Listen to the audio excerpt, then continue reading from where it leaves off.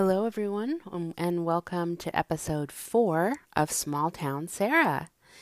In this episode, we're going to be doing things a little bit differently. I had a whole bunch of things I had originally planned for this episode, but, life got in the way and everything, and so we're switching it up into something completely different that I haven't done yet. And after some notes from some of my older listeners that had trouble hearing me over the music, I'm taking away my safety blanket and just going to be talking. I'll try to figure out how to put music just in between segments, but not through the whole thing, because I would never, ever want to make it so people can't listen, can't hear what I'm saying. So we're changing that up. It's very scary for me because this is all new to me, but it's also, I'm very shy about my voice, although I've been getting a lot of compliments. So thank you everyone that has reached out and told me they enjoy listening to my voice on the podcasts.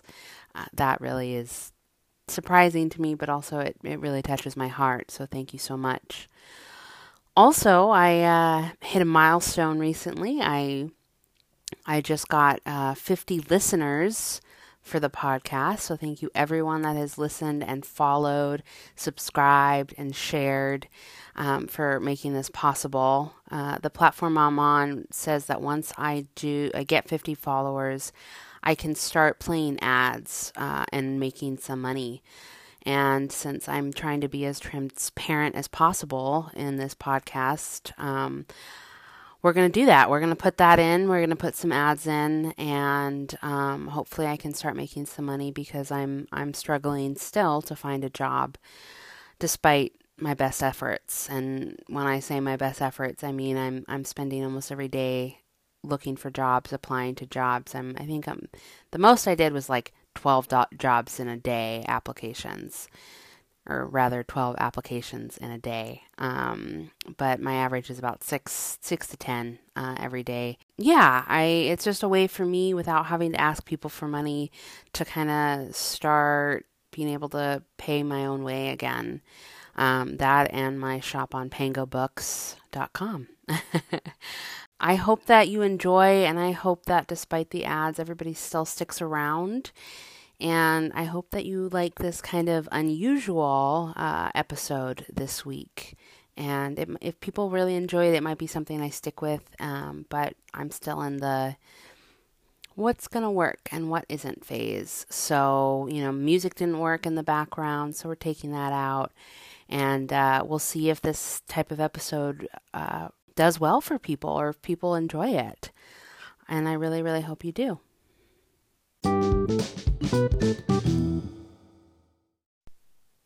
So for episode 4, instead of choosing one book to talk about, I'm going to be talking about an author I love. Now, this author has meant a lot to me since I first read her. I think it's been 6 years since I first discovered her. And I will literally pick up anything she writes. And she has quite a backlist, so I am very excited. Her name is Zoraida Cordova, and she's Latina.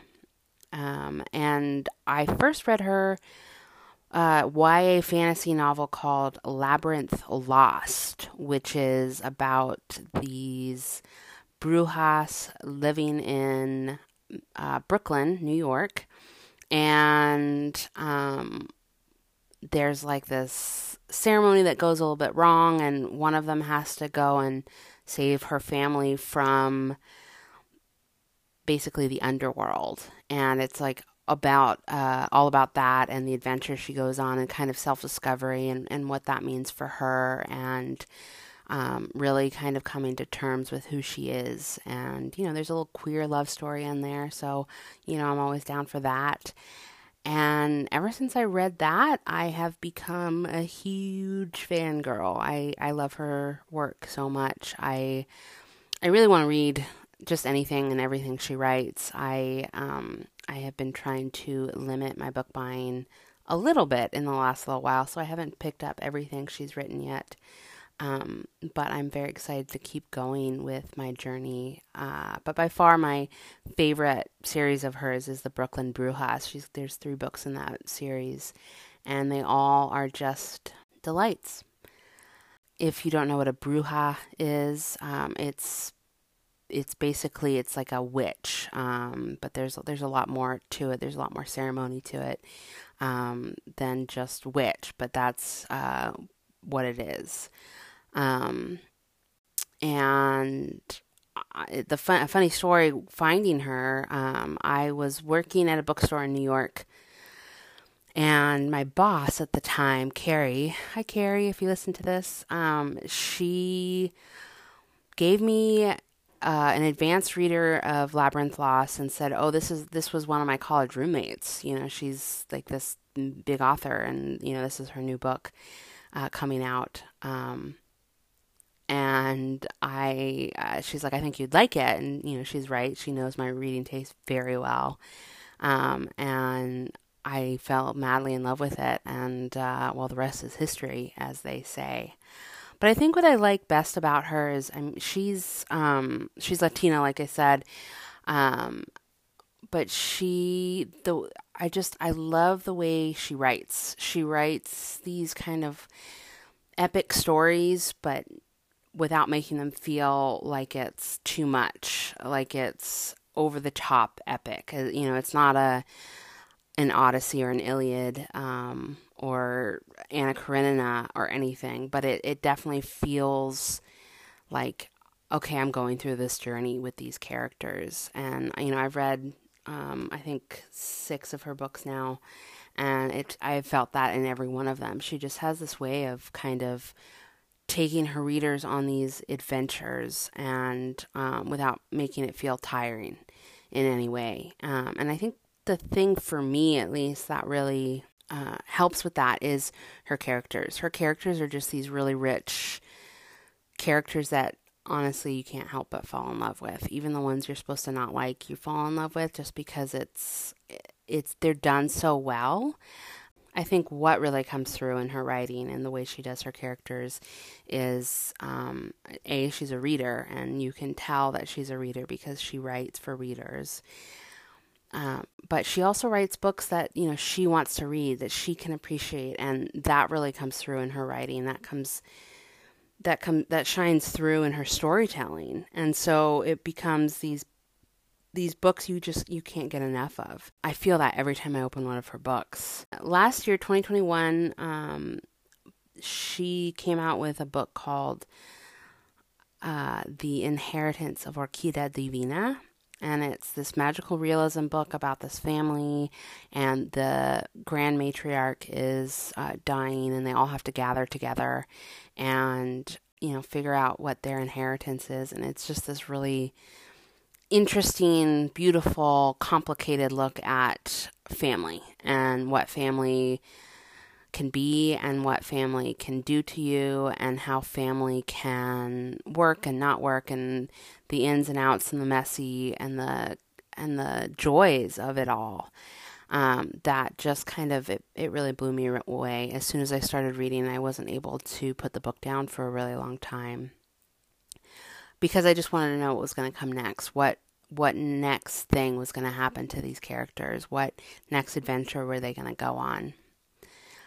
It's magical realism, and I think it's possibly one of the best examples of magical realism I've come across since I read Gabriel Garcia Marquez's 100 Years of Solitude when I was, I don't know, in 8th grade or something, many, many years ago now. She just did it beautifully. It didn't feel like she was trying too hard. It didn't feel like it was too contemporary with like a little bit of like, you know, implausibility thrown in to call it magical realism. She just blended the two really, really beautifully. And I really appreciated that, because I think that's a really hard genre to write in, and I think it's hard to do it that well. And I think she hit it out of the park on that one. But, I'm going to probably say that about anything she writes. I know she also writes some Star Wars books I haven't read yet, and romances under a pseudonym that I haven't read yet. But the best thing about all of that is I have so much to look forward to. I don't have to wait years and years and years until I can read her next book. It's just there. I think that's the mark of a really important author. Individually important to each reader, but when you get excited about the fact that they have a long backlist, or that they have a book come out every year, or whatever it is, or they're writing in other genres and you'll pick it up no matter what, because you love them, and they've hit something within you that just feels right. And so no matter what they write, no matter the topic, no matter the story, you're going to read it and you're probably going to find something in it to love. I have very few authors that I feel that for, where it's like anything I pick up by them, I'm like, yes, I've loved this, and this about it. There's a few others that probably live in that same vein with her, but Zoraida Cordova is probably the top one for me, just because, like I said, the characters, the way she can do her storytelling, it's all rich and it feels epic, as I said, but not in a scary way. It just feels like getting swept away. It 100% feels like getting swept away into a story. And what's better than getting swept away in a story? Nothing. There's absolutely nothing better than that feeling.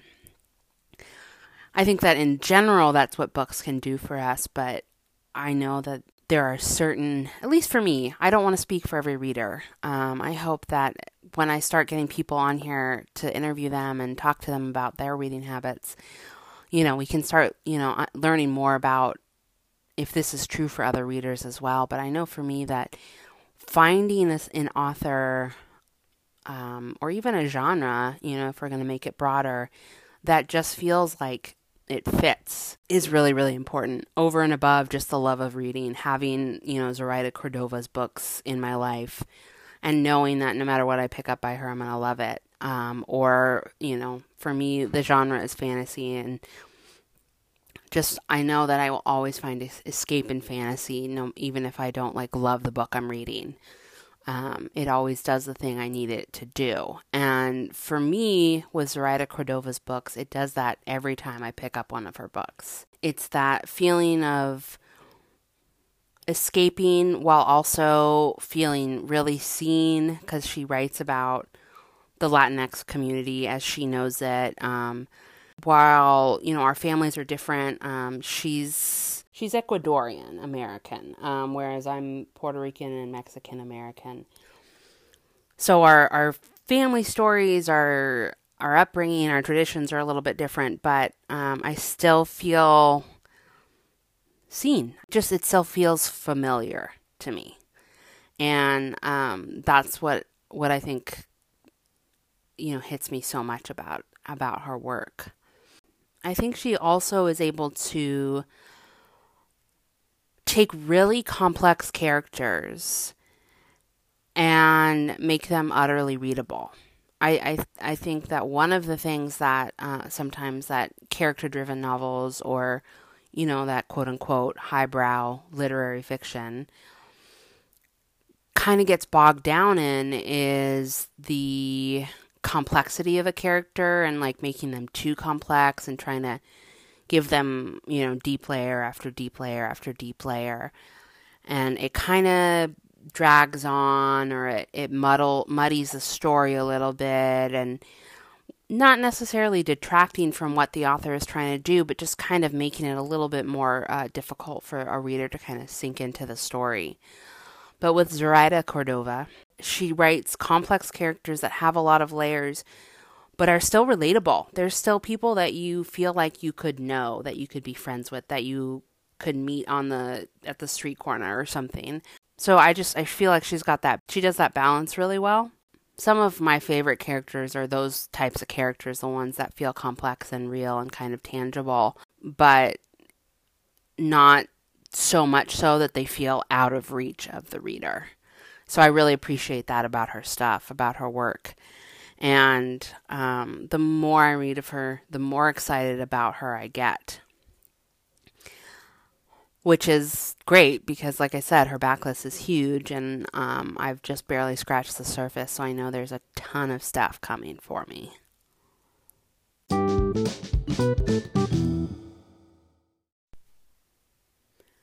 To be honest, I don't think she gets the recognition she deserves, personally.